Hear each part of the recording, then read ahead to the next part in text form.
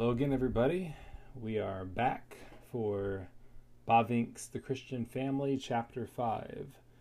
And I think after this chapter is when they really start to get long, or maybe it's Chapter 7. But this one we should still be able to do in one recording. But there's a lot of stuff to cover here, and a lot of stuff that's you could certainly do more than one recording trying to flesh it all out. I won't do that. Though it is tempting just for my own study, but I think that going through the following chapters after this one, some of these things are going to be touched on again, maybe even developed, and we'll have more opportunities to talk about it and for me to kind of think about it and look at the Bible and Scripture, as we should always go to compare what Bavinck is saying with Scripture and see if it is in agreement or not, and see if our own thinking is in agreement with God's Word or not, and then to conform to God's Word. So chapter 5 here, the family in the New Testament, the Holy Family.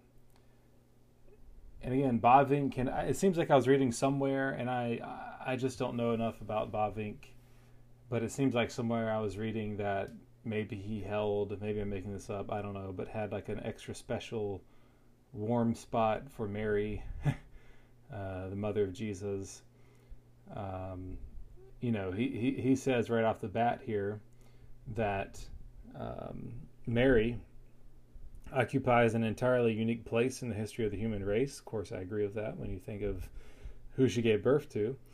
She surpasses even the prophets and the apostles in esteem and honor. Not so sure about that one. She alone was deigned to be mother of the Son of God. She is blessed and favored among women and is called blessed by all the families of the earth. I mean, she is certainly blessed among women. Is her place even greater than the prophets and the apostles, upon whom the foundation of the church is built, just because, and don't misunderstand me, I'm not trying to denigrate Mary, but simply by virtue of the fact that she gave birth and was chosen to be the one who gave birth to Jesus. I'm not so convinced of that. Certainly, I don't think in our Protestant churches we typically think of the Virgin Mary as of greater estimate than the Apostle Paul or Peter. I don't really see why we ought to. Maybe perhaps we should give more thought to her place. But I'm not tracing there with Bavinck on that all the way, I don't think. Anyway, that's how he starts. And but she had to, by faith and obedience to God, lay hold of salvation. It wasn't simply by carrying Jesus in her womb. And as I recall, I mean, Calvin and others also had a high place in some ways, I think, for Mary that, maybe we don't think of as much. Maybe we should think more of. But at any rate, Mary is the Israelitess par excellence, says Bavinck, who does not run ahead and act on her own, but who receives in childlike faith what God bestows upon her. Whereas Eve detached herself from the Word of God and went her own way, Mary accepted the Word of God without murmuring or arguing.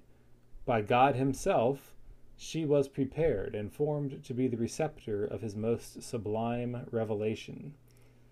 And that is pretty amazing, and especially when you consider, as Bavinck points out previously, how she is sort of the restorer of, Eve. If Christ is the last Adam, is Mary the last Eve?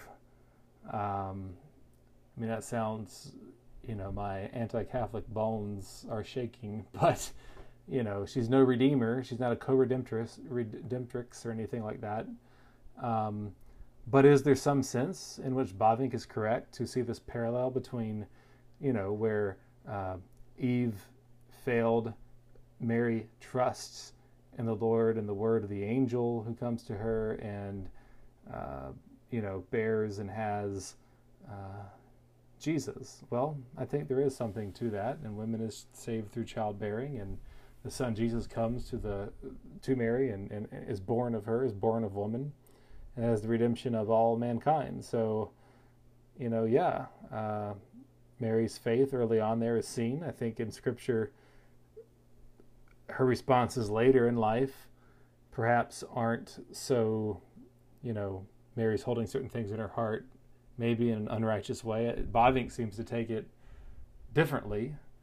Maybe I'll read it if I come across it here, that he seems to have a very glowing perception of Mary, but just put it like that. Right, she was betrothed to Joseph, which is basically like being married already, but without living together and being sexually together yet. But she's found to be with child. Joseph wants to put her away, but the angel comes. Things get straightened out. Joseph's an honorable man. He takes her as wife, but doesn't know her sexually until after the child is born.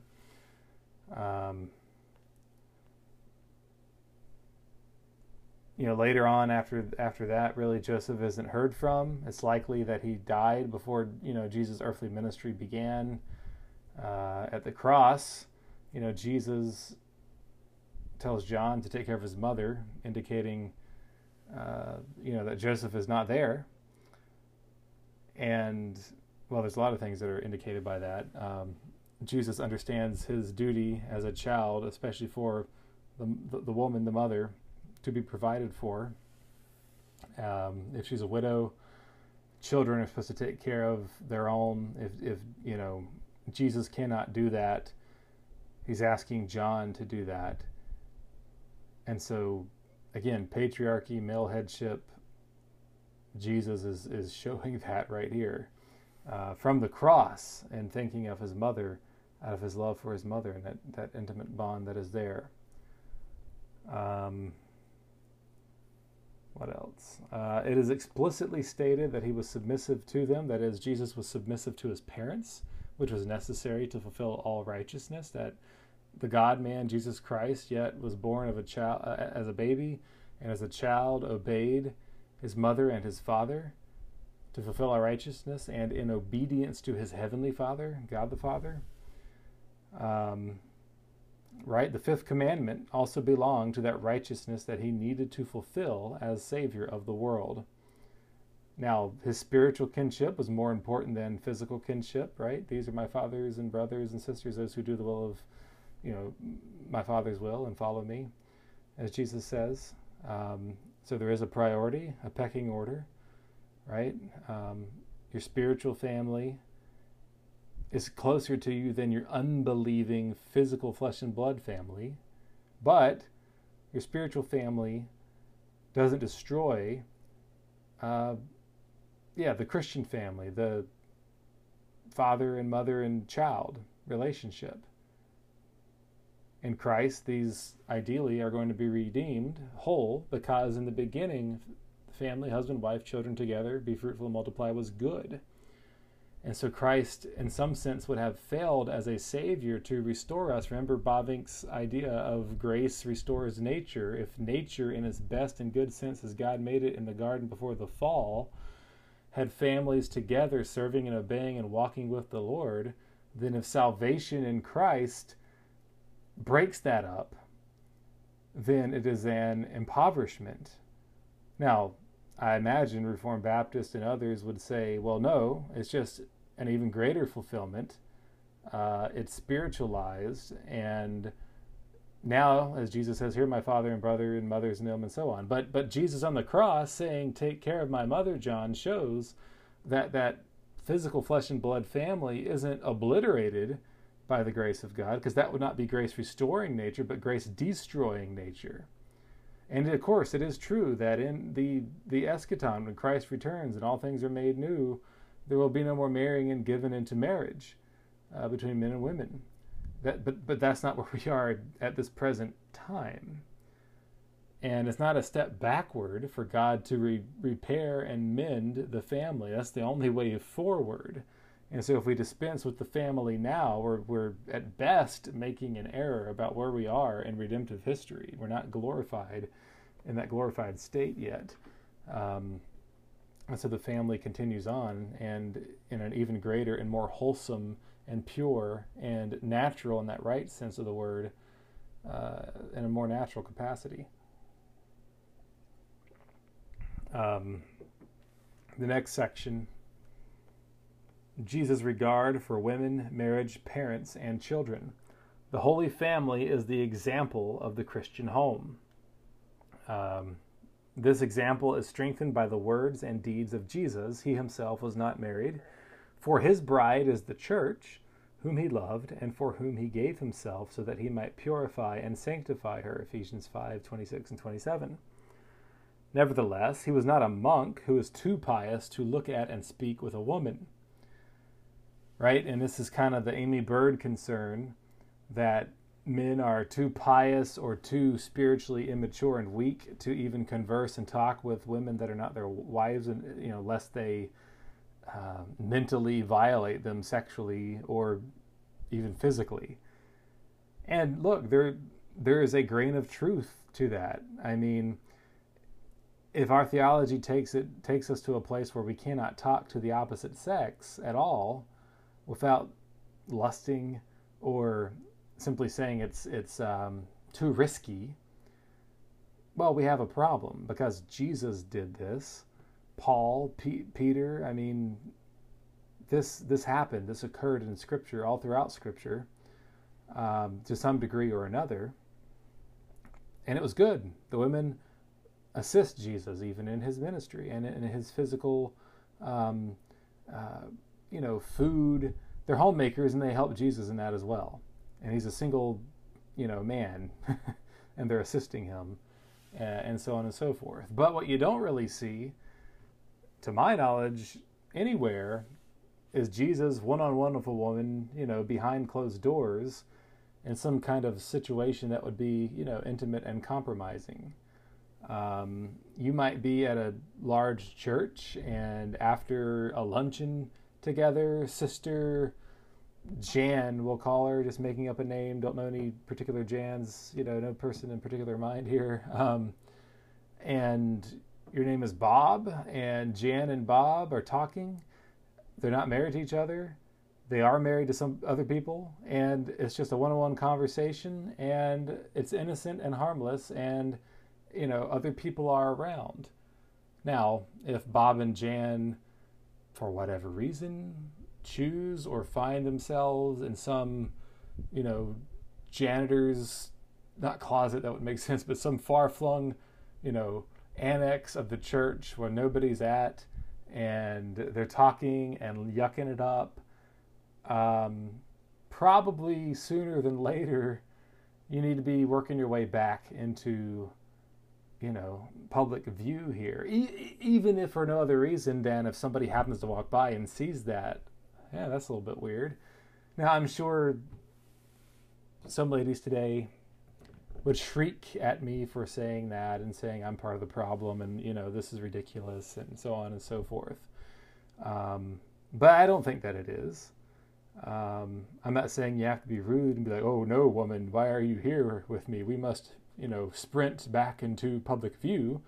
But that doesn't need to be in your mind. You need to be at least wary of that. And to me, this is just common sense. I don't know how else you can see this. Laws of attraction are still at play. Just because you're married doesn't mean that male and female still don't attract each other like magnets. I mean, they do. God has wired us that way. Maybe that's the problem, is that some don't believe that. Some believe in this fairy tale where, you marry your spouse and any kind of attraction to the opposite sex just completely disintegrates. It doesn't. And in some ways, I would even say it shouldn't. Going back to men rightly respecting all women as women, and women rightly respecting men as men. There's opposites attract, but opposites also righteously recognize the differences and praise those differences in a righteous way. What does that mean? Well, I'll just give one example. This is years and years ago, 5 years ago, 6 years ago, I don't know, probably at least 6 or 7 years ago, five or 6 years ago. But yeah, I think it was one of Jocelyn's sisters was getting married. I think it was around that time. Some event had us down in Florida before we lived there again. And I came out of the room, and I was dressed up in my, suit and tie, and Another one of Jocelyn's sisters said, "Oh, Thomas, you look real handsome or sharp," or something like that. And there was nothing weird or odd or anything about that. Nobody even, it wasn't even the realm of thought to think of it as anything strange or odd. There was nothing wrong. And so, it's not wrong for, someone of the opposite sex to recognize, that someone is dressed well and it is, an attractive thing in that broad sense of the word. If I said to Jocelyn's sister, "Oh, that's a very pretty dress," or you look very pretty in that dress or something, it doesn't have to mean some weird sexual connotation or something, terrible like that, right? It doesn't even have to be something that would even pass people's minds. Like, you wouldn't whisper that in private in case it was misunderstood. You would say that in front of everybody because it's harmless. Right? But there's still a recognition of differences of male and female. If I put on a dress and came out and someone said I was handsome, that'd be a problem. Or vice versa. A woman comes out in a man's tuxedo or something.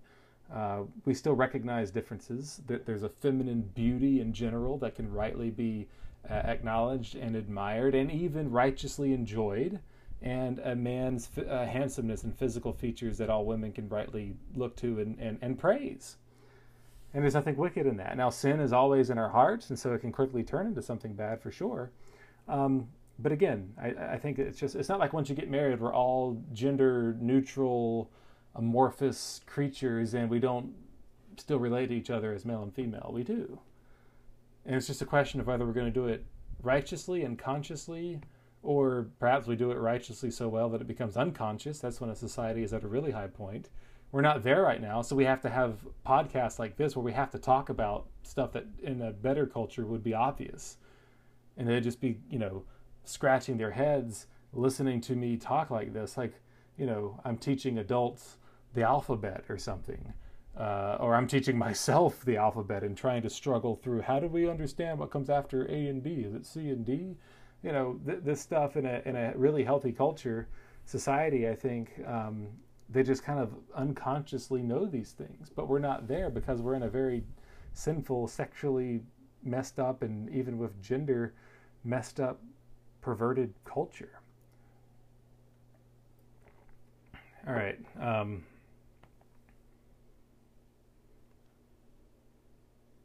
Let's see. Bavinck talks about how Jesus interacts with some women here. He deals with them with complete openness and freedom. Women were among his most beloved disciples. They follow him in Galilee and Judea, minister to him from their possessions, and are witnesses of his crucifixion and burial. The first witnesses of his resurrection as well, and subsequent appearances. The disciples were surprised that he spoke with a woman in Sychar, but Jesus himself saw nothing strange about that. For everywhere and constantly and in everything it was his food to do the will of his Father and to complete his work. With regard to the woman who in Simon's house had wet his feet with her tears and dried them with the hair of her head, he forgave her many sins because she had loved much. Luke 7:36-50. He allowed the adulterous woman to depart from him uncondemned, sending her away with the words, "Go, and from now on sin no more." John 8:11. Concerning the harlots and the tax collectors, he says that they will enter the kingdom of heaven ahead of others. All right. Bavinck just says, in this way, Christ honored the woman and lifted her once again after her fall. At the same time, he honors and restores marriage. He says further down, and marriage, despite being honorable and sacred, is a provisional state and is restricted to this earthly dispensation, for in the resurrection people will no more be taken or given in marriage. The redeemed will then be like the angels of God in heaven. Now, I did have a professor, church history professor, and he just was speculating, not saying he was dogmatic about this. This is a very conservative professor who I appreciated. But maybe in this instance he should have stuck to just strict church history. But he said in heaven, when Scripture says here that we'll be like the angels, that means not only will we not be married and given in marriage, which is exactly what that verse says when Jesus says that. He says, in that sense, we'll be like the angels. We will not. We will be like the angels, neither married nor given into marriage. Well, this professor took it further and said he thinks that we will, therefore, like the angels, not even be male or female anymore. Now, that's not at all what the text says, or the context even of the text. It's about the marriage portion. But just because we're not going to be married or given in marriage, while marriage is exceedingly central, I would say, to our why God made us male and female, it's not the only thing. In the beginning, God made man, male and female, after his own image and his own likeness. And so God never changes. And so, male and female will remain, because that bears the image of God, male and female. And to lose that, you not only lose yourself, you not only would not have a glorified body that would be in keeping with your body here below, which would mess up all kinds of teaching, I would think, on the resurrection of the body. But you wouldn't even be what you were on earth, because you wouldn't be Thomas a man, or, Jocelyn the woman. It would just be a completely different thing.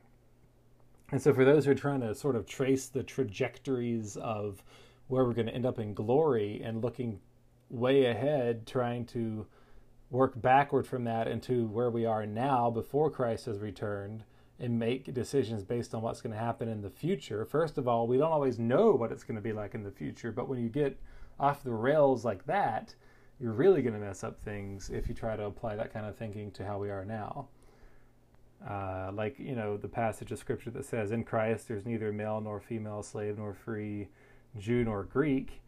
Well, that doesn't mean that sexual distinctions are gone, or that ethnic distinctions are gone, or that there aren't, bosses and workers. All that remains.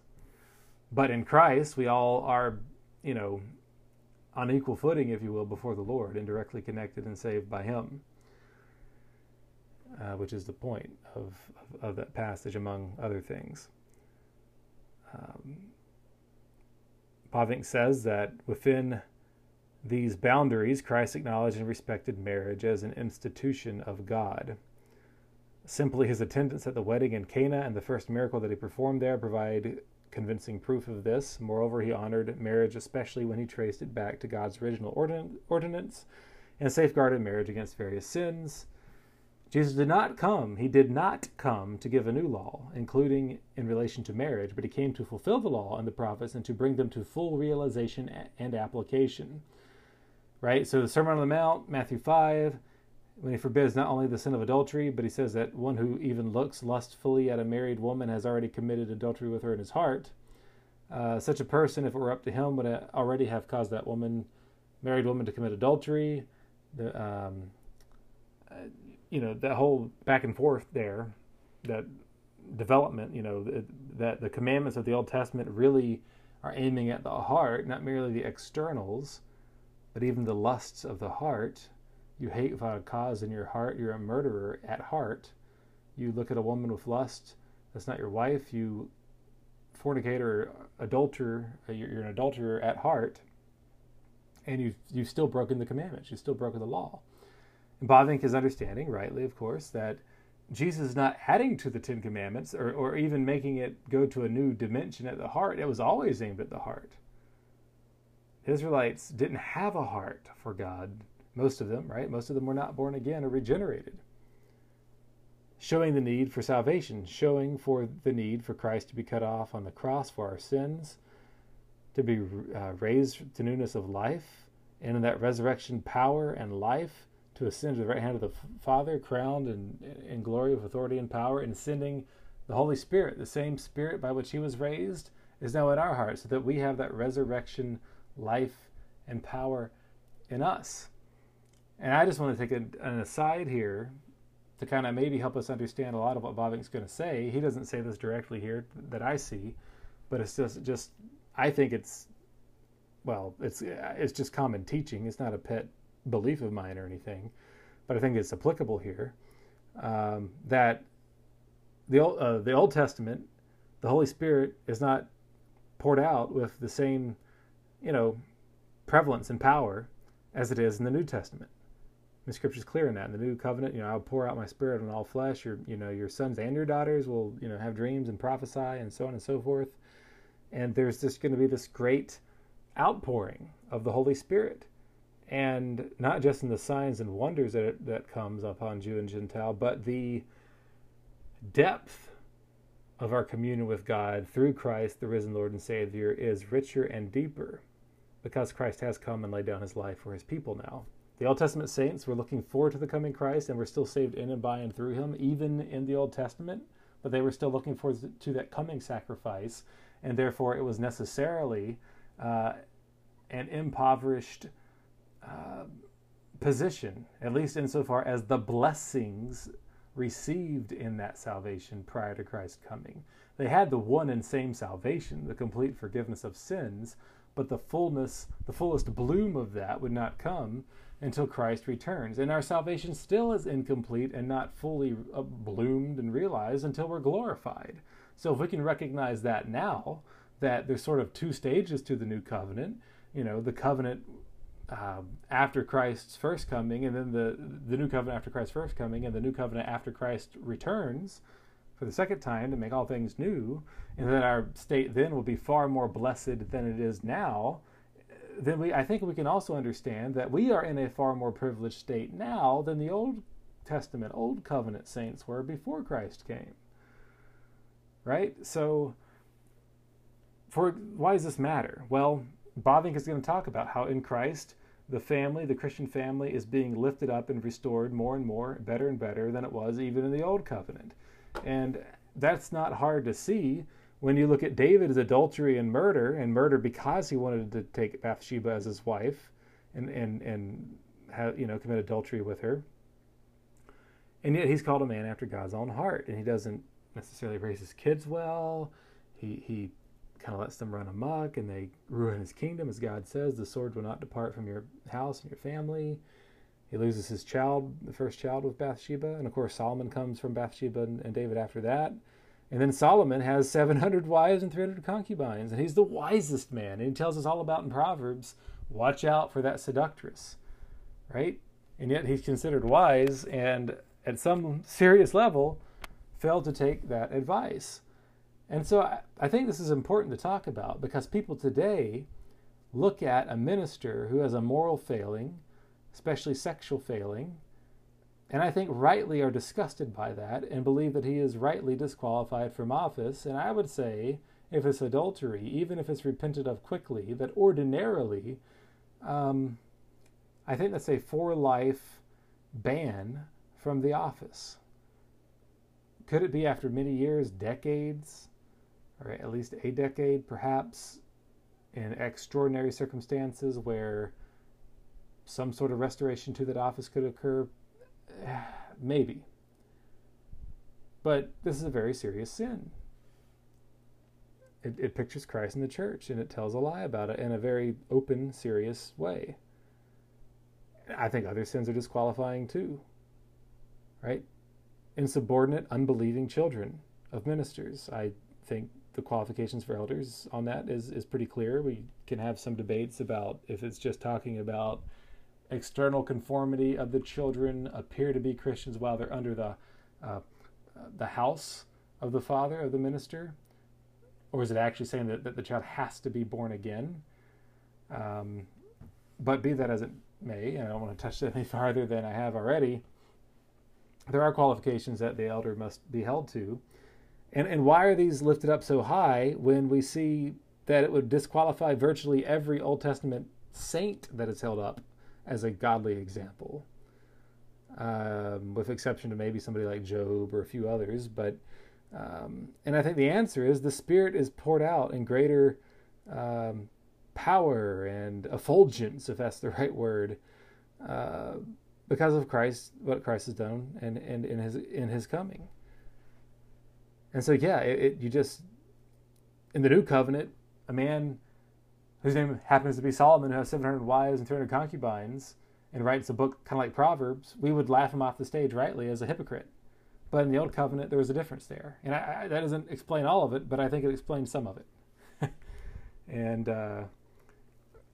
you know, no, we don't have to listen or think that just because, King David had a great fall and Solomon it was led away into some idolatry from these pagan women that weren't of Israel, that today, a minister on paper is held to a high standard, but could still have, could still be a polygamist. And, when it says husband of one wife rules his household well, that's just paper orthodoxy. But we know in practice that never happens. Look at David and Solomon. Therefore, let's be uber lenient on the ministers today. No, that doesn't work. It's not true. Why? Because Christ has come.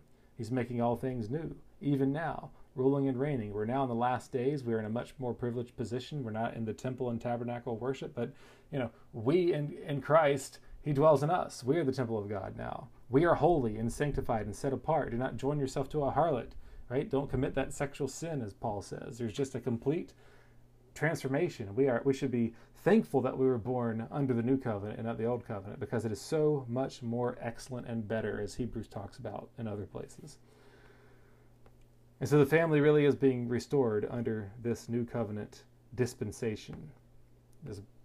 That's always fun to use covenant and dispensation together, but hey, the Westminster Confession does that too. All right. Let's see. Going back to Bavinck. But he supplies a moral law. Okay, this is... He's talking about divorce here. I'm not entirely sure if I agree completely with Bavinck's views on divorce or not. I read this, a little bit quickly. Let me just read what he says here. Concerning that, he says nothing at all. Jesus says nothing at all about a ground for divorce that was supposed to be legally valid and was supposed to be included in the law. He does not say what the lawgiver in this or that country must stipulate with regard to divorce. He supplies a moral law that must bind the conscience of his disciples. In connection with that, he proceeds from the original institution of marriage. In terms of its nature and essence, marriage is the bond of one man and one woman becoming one flesh for their entire lives.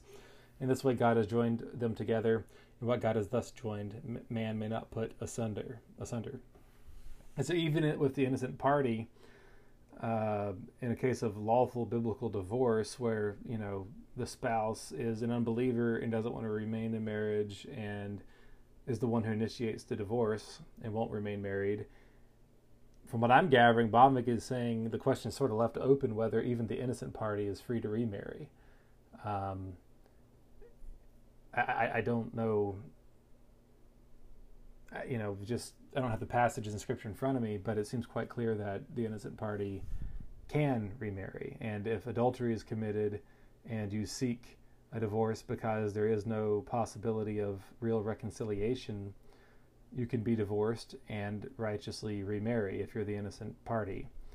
And Bavinck and others would seem to lean towards, you can only divorce even if you're sinned against in that way, like with adultery, if the sinful spouse that had committed adultery and or the unbelieving spouse absolutely refuses to remain in the marriage. Now, I'm not arguing quickly for divorce, even when there's lawful grounds biblically to do it. But I am going to say I'm not so sure that one is required absolutely to remain in the marriage just because the guilty party or unbeliever is willing to, particularly in the case of adultery. But that's, those are more debatable issues that are not necessarily at the heart of what Bavinck is driving at here. That's when things go awry, right? But easy divorce, no-fault divorce is clearly unbiblical. Okay. He talks about this passage with, I guess that's right, the Pharisees and Corban and the rabbis. They would give money to the temple such that they're saying, oh, this money is reserved for, that, and therefore I can't pay for or help and assist my parents. And Jesus is saying that's wrong. You can't do that. That's not right. You have to help out and, provide. Um, I don't know if there's much more to say about that. Uh,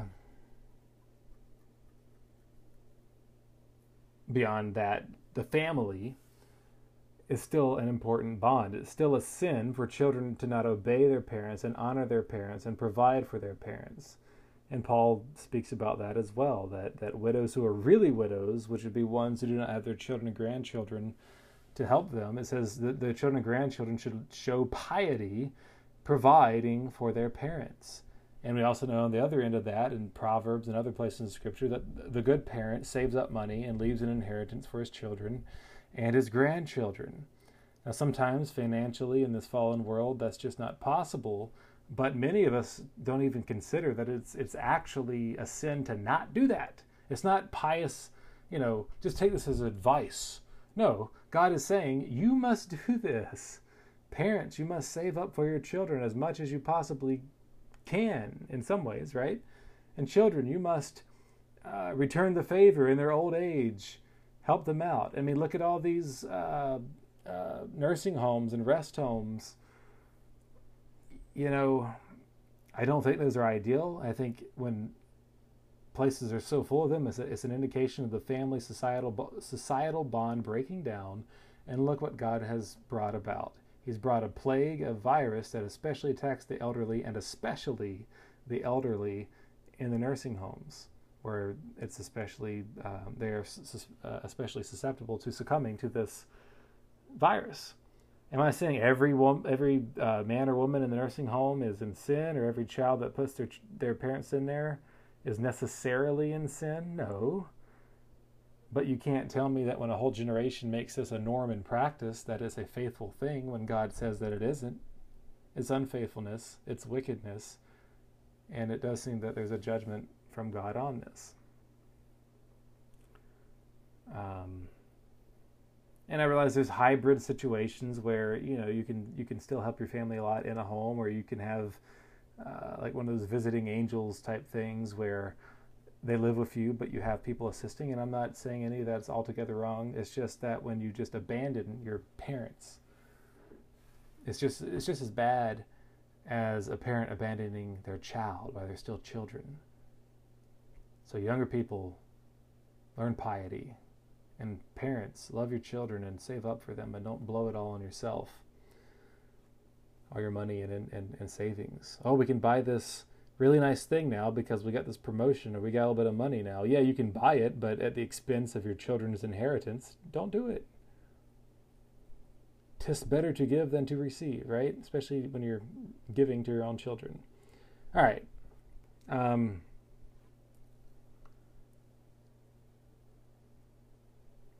And Jesus talks about and recognizes the tender relationship between parents and children. He sympathizes with the lonely epileptic and mute child whom a man from the crowd brought to him, and he healed the child from its sickness. Matthew 17:14-20. He saves the child of the royal official from death. John 4:46-54. Was moved with inner pity concerning the widow in Nain, who was bringing her only son to the cemetery, whom he called back to life. Luke 7:11-15, and a little while later raised the little daughter of Jairus from the dead. Luke 8:41-56. Jesus loved with a grand and profound love. He permitted the children to come directly to him and laid his hand on them in blessing. Right? He takes them up in his arms, and he I would say, is showing that they're part of the covenant. Covenant blessings laying upon them, bestowing upon them, as the faithful brought their children to him. It's all but a baptism. He puts them before his disciples as an example of simplicity, uprightness, and humility. Matthew 18:3, and he rejoices about the little ones who believe in his name. Matthew 18:5.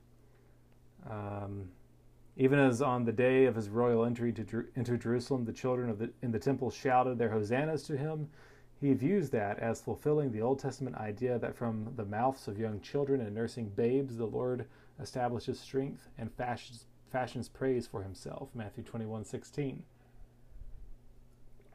Then Bavinck turns to the apostolic teaching, the teaching of the apostles.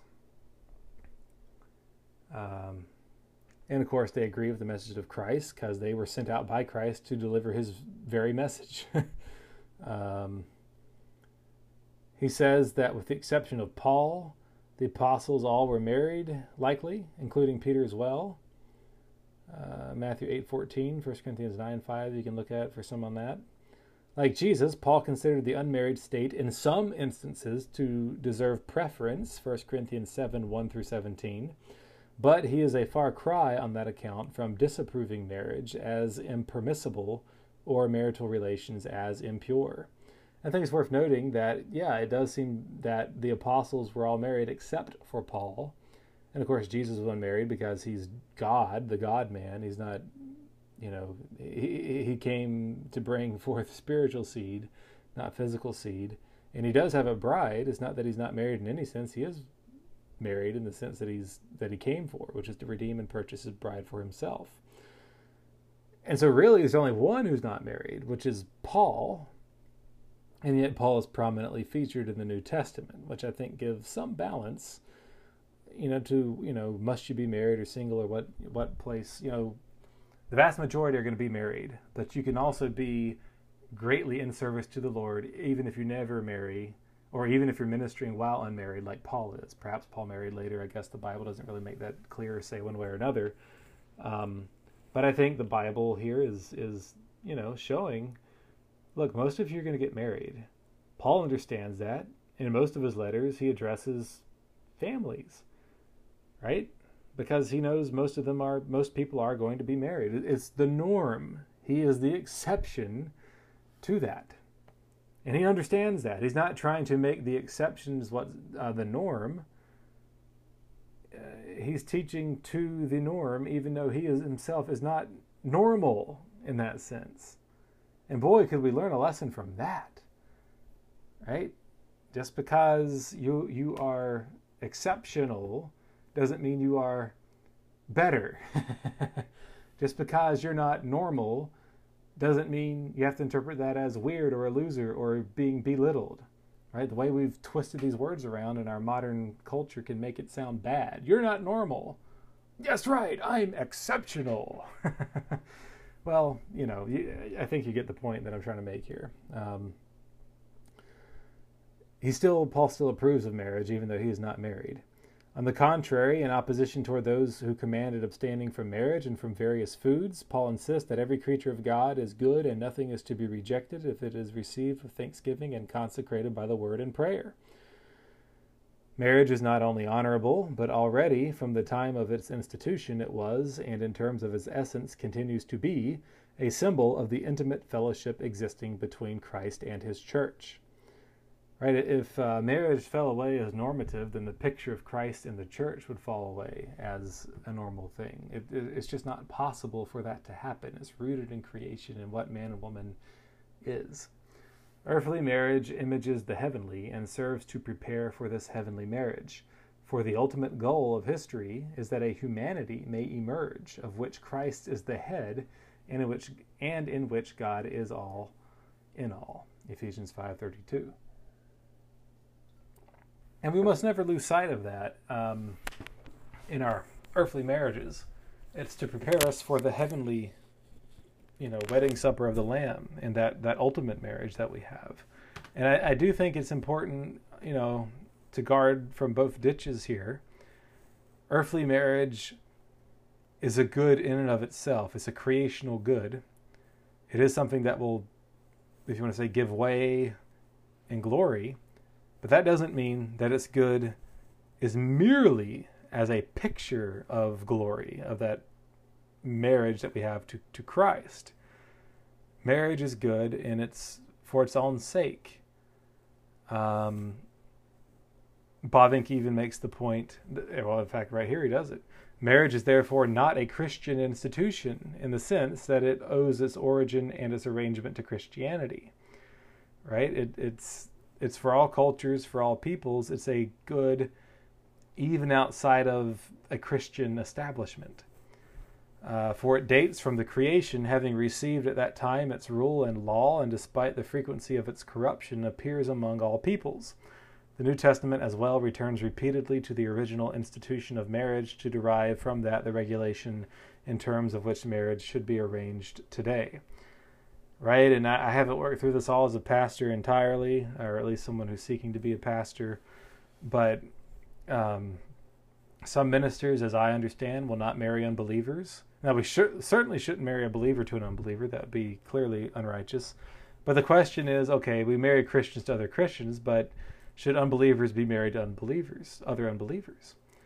I think the answer you have to say is, well, yes, because it's good. Now, you may look at the individual unbelievers and say they should not be married to each other, perhaps anybody.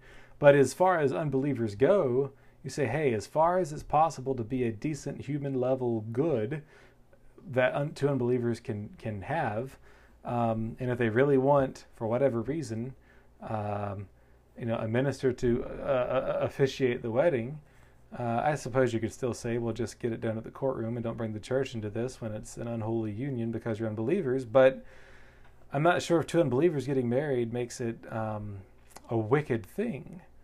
The Bible doesn't say marry only if you're a Christian. It does say for Christians to marry only in the Lord. But marriage is honorable among all, as Scripture says, right? So marriage is a good to curb evil even among pagans and unbelievers. Bavinck says, the New Testament as well returns repeatedly to the original institution of marriage to derive from that the regulation in terms of which marriage should be arranged today. Adam was made first, so we're going back to these creational norms that the apostles continue. It hasn't been obliterated, right? Grace restores nature. So Paul argues back to nature in its pristine condition prior to the fall. And he says, Adam was made first, then Eve. The man is the head and the glory of God, but the woman is the glory of the man. Man was not created from woman, but woman from man. And Adam was not tempted, but the woman was tempted and fell into transgression. On all of these considerations is based the admonition that the wife must acknowledge the husband and support him as head of the family. 1 Corinthians 11:7-9, 1 Timothy 2:12-14. The ordinance whose basis lies in creation is neither weakened nor destroyed by special revelation. Rather, it is established and strengthened thereby and acquires a richer and deeper significance through special revelation. Right, special revelation is just, enriching. It's not destroying nature here. So certainly marriage between believers is much richer and beautiful, and we have the true picture of what it is showing. But just as unbelievers ought to, eat and take care of their yard and be neighborly and kind to others, so they should marry. And be loving in that marriage to their spouses. If marriage images the fellowship between Christ and his church, then this ought to be manifested primarily in that fact that both husband and wife enter their marital covenant in the Lord, 1 Corinthians 7:39. In general, the apostle warns believers not to be yoked with unbelievers. He is not wanting thereby to cut off all contact with pagans, for then Christians would actually need to go out of the world, as he says in 1 Corinthians 5:10 and also chapter 10, verse 27. Rather, it is undoubtedly his intention that believers should not enter into such fellowship with unbelievers whereby they are robbed of their own freedom, become unfaithful to their Christian duty, and could be brought under the yoke of unbelievers. This can be applied to mixed marriages where there's an unbeliever and a believer. And God does not want that. Just as he didn't want the Israelites to marry outside of the Israelite community because they alone were God's people at that time. It could lead your heart astray. The spouse's home, where there's only one believer, whichever that is, the male or the female, the wife or the husband, ought to be a Christian home where the unbelieving husband is sanctified through the believing wife and the children are holy as well. Now, the Bible teaches how to do that for the woman. Even when the woman becomes a Christian, is still married to an unbelieving man, she's supposed to win him without a word, so to speak, the scriptures say. So she still submits even to her unbelieving husband, just as slaves are to obey their masters, even the harsh taskmasters. Now, that's not saying that racially driven slavery is permissible. Masters are also supposed to treat their slaves well, knowing that they are slaves to Christ, Christian slave masters, and that those slaves are also free in Christ. And Bavinck talks about that, how these relations, earthly relations, still exist, but they take on a whole new, almost seemingly contradictory tone at the spiritual dimension. Masters, Christian masters, consider yourself slaves because you are under God's authority and a slave to Christ and his righteousness. Slaves, consider yourselves free unto the Lord, right? So there's this liberty for the slave, and the master has to remember that there's still an authority and a slavery that he must respect. And from that, the slave obeys his master unto the Lord, and the master treats his slaves well. And the Word of God gives this richness to that. And you can also apply the master-slave analogy to employer-employees, effectively, relatively speaking, as well. Wives are still to submit to their husbands, yet know that even if their husbands are unbelievers, they are free in the Lord. Does that mean the woman should just take a pummeling, a beating from their husbands? No, it doesn't mean that. Old Testament, New Testament, that's clear. That's not what should take place. The wife should seek help from the police, just as if it was, the neighbor beating her up or sexually abusing her. And the church should take disciplinary action against that abusive husband. But it is to say that the wife has to suffer wrongs at the hands of her husband as unto the Lord, and the husband also must deal with various contentious and faucet-dripping, so to speak, wives, bearing that unto the Lord, for the good of one another, and hopefully that the harsh husband will become a loving and tender husband to his wife, and the hard and mean woman will become soft and loving and receptive and a helpmeet to her husband.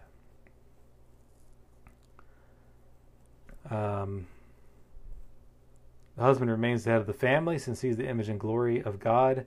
The wife remains submissive to him because as one created after and from, let me start that over, because as one created after and from and for him, she is the glory of her husband. And I had a long discussion with my wife on that because I've always kind of scratched my head on that a little bit. And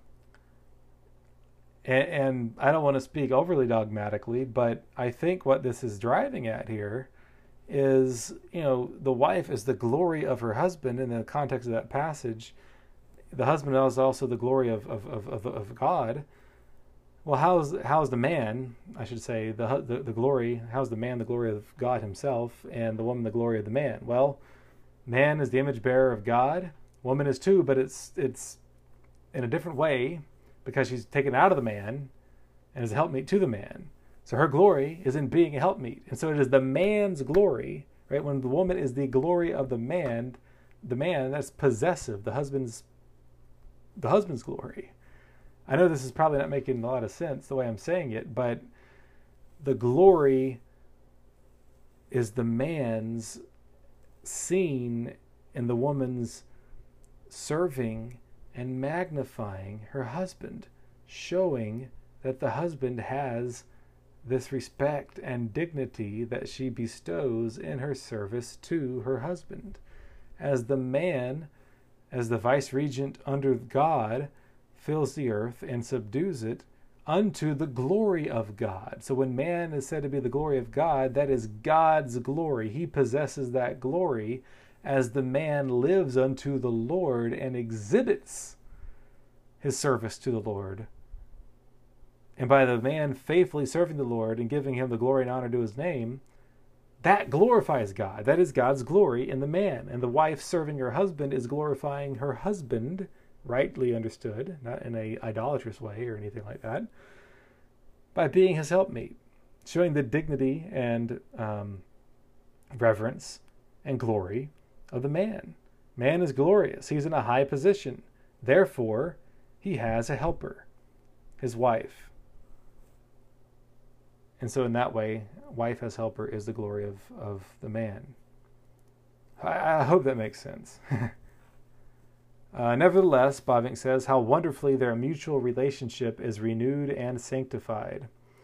In Christ there is no man and woman, Galatians 3:28. Both are heirs of the grace of life, 1 Peter 3:7. Right, we're both, man and woman collectively, the whole church, male or female, is the bride of Christ. Both share the same faith, the same baptism, the same Lord's Supper. Both have received the same Holy Spirit. Both share the same access to the Father. But again, note, male and female in Christ, all the church, male and female, is the bride of Christ, and yet Christ still is upholding, and the apostles are still upholding the Christian family, male and female, with the husband as the head, and where the husband is picturing Christ. Right? And as some have, I think, helpfully pointed out, men as Christians are not individually brides of Christ. It is the church collectively that is a bride, the bride of Christ. So we shouldn't, you can get in so many errors. I'm a man, but I'm also a bride. Well, connected to the whole church, yes. But, not individually. Well, I think that's enough on that. We are all individually children of God, but collectively the bride of Christ. Christ does not have, millions and billions of brides. Let's see. In Christ, there's a deeper dimension of the Christian family that's realized. The husband must love his wife, live for her, and surrender himself to her, even as Christ loved the church and gave himself up for her, while the wife must be in submission to her husband in the Lord and as unto the Lord. Ephesians 5:22-33, Colossians 3:18-19, 1 Peter 3:1-7. And I think for clarity's sake, that was also true in the Old Testament, but that was more fully revealed in Christ coming in the flesh and fulfilling all righteousness, and laid out in the New Testament in the apostles. That great mystery of God made flesh, redeeming a bride for himself, where the church is the bride of Christ, and marriage pictures that whole relationship that we have with Christ, certainly is made much more clear in the New Testament, but the shadows of that, of course, were in the Old Testament as well, and God has said to reach out to his people, Israel, as a husband to them, and they as his bride. Similarly, children continue to be obligated, according to the commandment, to render obedience to their parents, Ephesians 6:1-3. Both parties do not stand in opposition against each other, but they constitute a united fellowship in the Lord. Likewise, the children are holy, ought to be at home in the domain of the church, and are heirs of the promise of the covenant. Acts 2:39, 1 Corinthians 7:14, 1 Timothy 2:15. That's why we as Presbyterians baptize our infant babies, because they're part of the family of God, part of the church, part of the covenant. It doesn't guarantee their salvation, but does show they have a covenantal relationship to God. And there's privileges for our covenant children, just as there were for the Old Testament Israelite children. Parents must nurture their children in the teaching and admonition of the Lord, and children must love their parents and obey them in the Lord. For Ephesians 6:1-4, Colossians 3:20-21. With all their differences, husbands, wives, and children together constitute a chosen generation, a holy people, a royal priesthood. And Bavinck does talk about how even women, share in that royal priesthood. Well, I've really got to wrap this up because I am almost completely out of time here. So let's just wrap up with this. The last section is the blessing of Christianity for family living.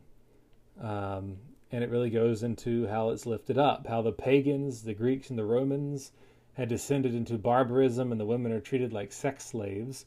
In Christ, this is starting to be rolled back, and women are treated with dignity, and children are treated well again, instead of the children being shipped off, and run and cared for by other slaves or servants. The mothers are taking care of them. The fathers are involved. The family is brought together again in and through Christ. The earthly family is, because it's recreating and restoring those earthly relationships. So that's what Christ provides. That's what Christ accomplishes. Many of these women perform significant ministries, which I think we'll have to touch on next time, because that's going to be controversial, and I'm just flat out of time here. The time just escaped me. So what we'll do, I'm almost done, but what we'll have to do is we'll touch on that next time, just a little bit about the women's different roles, helping um, in their homes, having churches, assisting and ministering. And how does that relate today with church offices and women being forbidden from entering the ordained office and so on? How we flesh that all out. Well, we'll talk about that next time, and then also get into chapter 6. Thanks. God bless.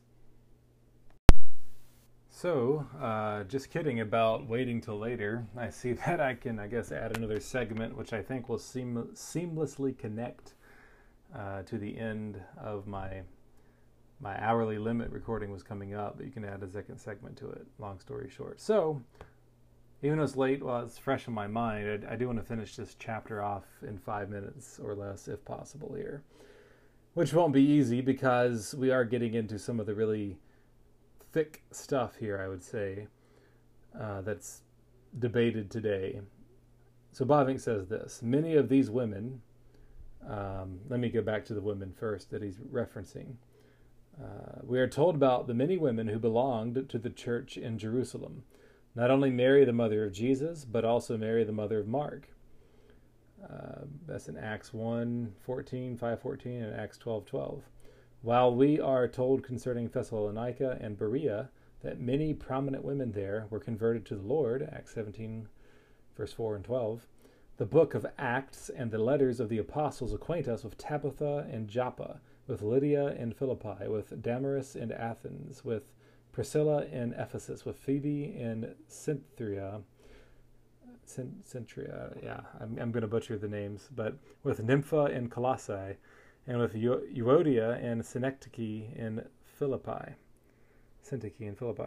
And in Romans 16, Paul mentions, in addition to 18 brothers, no fewer than 8 sisters to whom he was sending his special greeting. Now, many of these women also perform significant ministries in the church. They received, that is, the apostles received, in their homes, the women received the apostles in their homes, Acts 12:12, 1 Corinthians 16:19, Colossians 4:15. These women helped the apostles in the work of ministry, Romans 16:3, and then verse 6 through 15. Occasionally led in the gathering of believers, though not to teach, 1 Corinthians 14:34, 1 Timothy 2:12, 1 Peter 3 verse 1. But certainly to pray and to prophesy, 1 Corinthians 11:5. Now, I want to pause there because the gift of prophecy has ceased. Some believe in continuing revelation and gifts of prophecy and so on. Some churches have realized that, so some will just dispute that as well. That's why this gets so thorny. But if prophecies and prayers in connection to prophecies have ceased, then women praying and prophesying in church also has ceased. And even then, if you were to argue that it is to continue, which it is not to, but even if you were to argue that it is, I believe 1 Corinthians 11 is talking about women prophesying with their head covered, with a head covering on. Well, how many churches actually practice it according to what Scripture commands? They don't. Most of them don't even do that, right? So even if it were continuing, many churches still don't practice it as the Bible actually said it was occurring in that first century. Why is prophecy, why is there no more prophecy? Because that was an indication of the outpouring of the Spirit when the new covenant began after Christ ascended, and not everybody had the Bible written down. The Bible was not even completed yet, as in that first century it was still being written. And so for the message to spread, God showed this great outpouring of the Spirit on all flesh. The males and the females are having dreams and visions and prophesying. It's a great upheaval in a good way, but it was just that. It was an earthquake of the Spirit, if you will. Earthquakes are, in this case, it was a good earthquake, but they don't last forever. And that foundation has been laid. Hebrews 1:1-3 tells us, in these last days, he has spoken to us by his Son, talking about Jesus, no longer by the prophets and so on, but by his Son. And that's all recorded for us now in Scripture. Wasn't true at the time of these men and women prophesying. Anyway, Bavinck says perhaps these women were also occasionally tasked with one or another project in the midst of the congregation without holding a particular office. Romans 16:1, 1 Timothy 3:11, and chapter 5, verses 3 through 16. Now, I will say up front that some have done way more careful study on these issues with these verses than I have. It's not that I've never thought about them or looked at them, but some have, because it's important and urgent, have really carefully studied them. And so, I want to speak at length where I feel confident in doing, and I want to speak less where I have less confidence. But even what Bavinck is maintaining is that the women were not teaching, because Scripture says that he does not permit a woman to speak, right, in the churches, in the assemblies. They cannot teach. Doesn't mean they can't talk to their husband or something like that, asking them a question, or, talk to the person in the other aisle or pew or whatever, just about how it's going. It's not speaking as in teaching. Now, yeah, you got to square that with prophesying and praying, but again, you can see that as a special category that's not continuing today. But just to look at a few of these verses, I think I want to go to Romans 16. So when Bavinck says they help the apostles in the work of ministry, just to give you what does Bavinck mean by that? Well, he's quoting Romans 16 verse 3. Greet Priscilla and Aquila, my fellow workers in Christ Jesus, who risked their own necks for my life, to whom not only I give thanks, but also all the churches of the Gentiles. He talks in he goes on, verse 6, greet Mary, who labored much for us. Greet Andronicus and Junia, my countrymen, my fellow prisoners who are of note among the apostles, who also were in Christ before me. Greet Amplius, my beloved in the Lord. Greet Urbanus, our fellow worker in Christ, and Stachys, my beloved. Greet Apelles, approved in Christ. Greet those who are of the household of Aristobulus. Greet Herodian, my countrymen. Greet those who are of the household of Narcissus, who are in the Lord. Greet Tryphena and Tryphosa, who have labored in the Lord. Greet the beloved Persis, who labored much in the Lord. Greet Rufus, chosen in the Lord, and his mother and mine. Greet Asyncritus, Phlegon, Hermas, Petrobus, Hermes, and the brethren who are with them. Greet Philologus and Julia, Nereus and his sister, and Olympus, and all the saints who are with them. Right? So there's not greet these female teachers, but there are greetings. And if we know how the women ministered to Jesus for his physical sustenance and needs, I'm not sure why we would think these women, by and large, were doing anything drastically different. Because that's what God has called women to do throughout history, and that's what women are made to be, and helpers in that way. And so they should be praised and commended when they give such aid and supply such help. And so to try to turn this into a flattening out of the offices, or even informally women should be teaching in ways that are virtually indistinguishable from ministers and men, is simply not borne out in Scripture here.